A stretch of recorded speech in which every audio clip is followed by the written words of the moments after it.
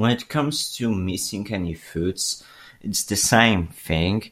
At first, I was scared that maybe I won't manage without a food that I was eating daily.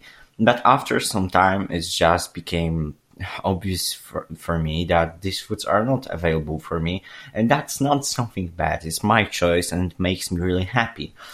Besides, there are now more alternatives that we ever had before. They are so great that I honestly don't notice any differences.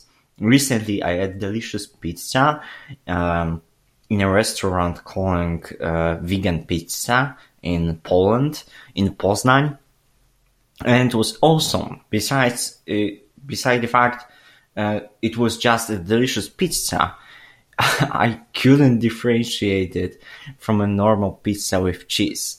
It was so similar in taste.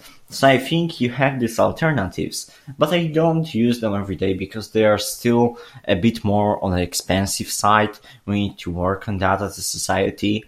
But I just like eating cheap foods like oatmeal and whole foods, and it's not a bad thing for me. I feel just healthier and I don't miss any foods, and I get to know a lot of new foods. So I just can't be bored.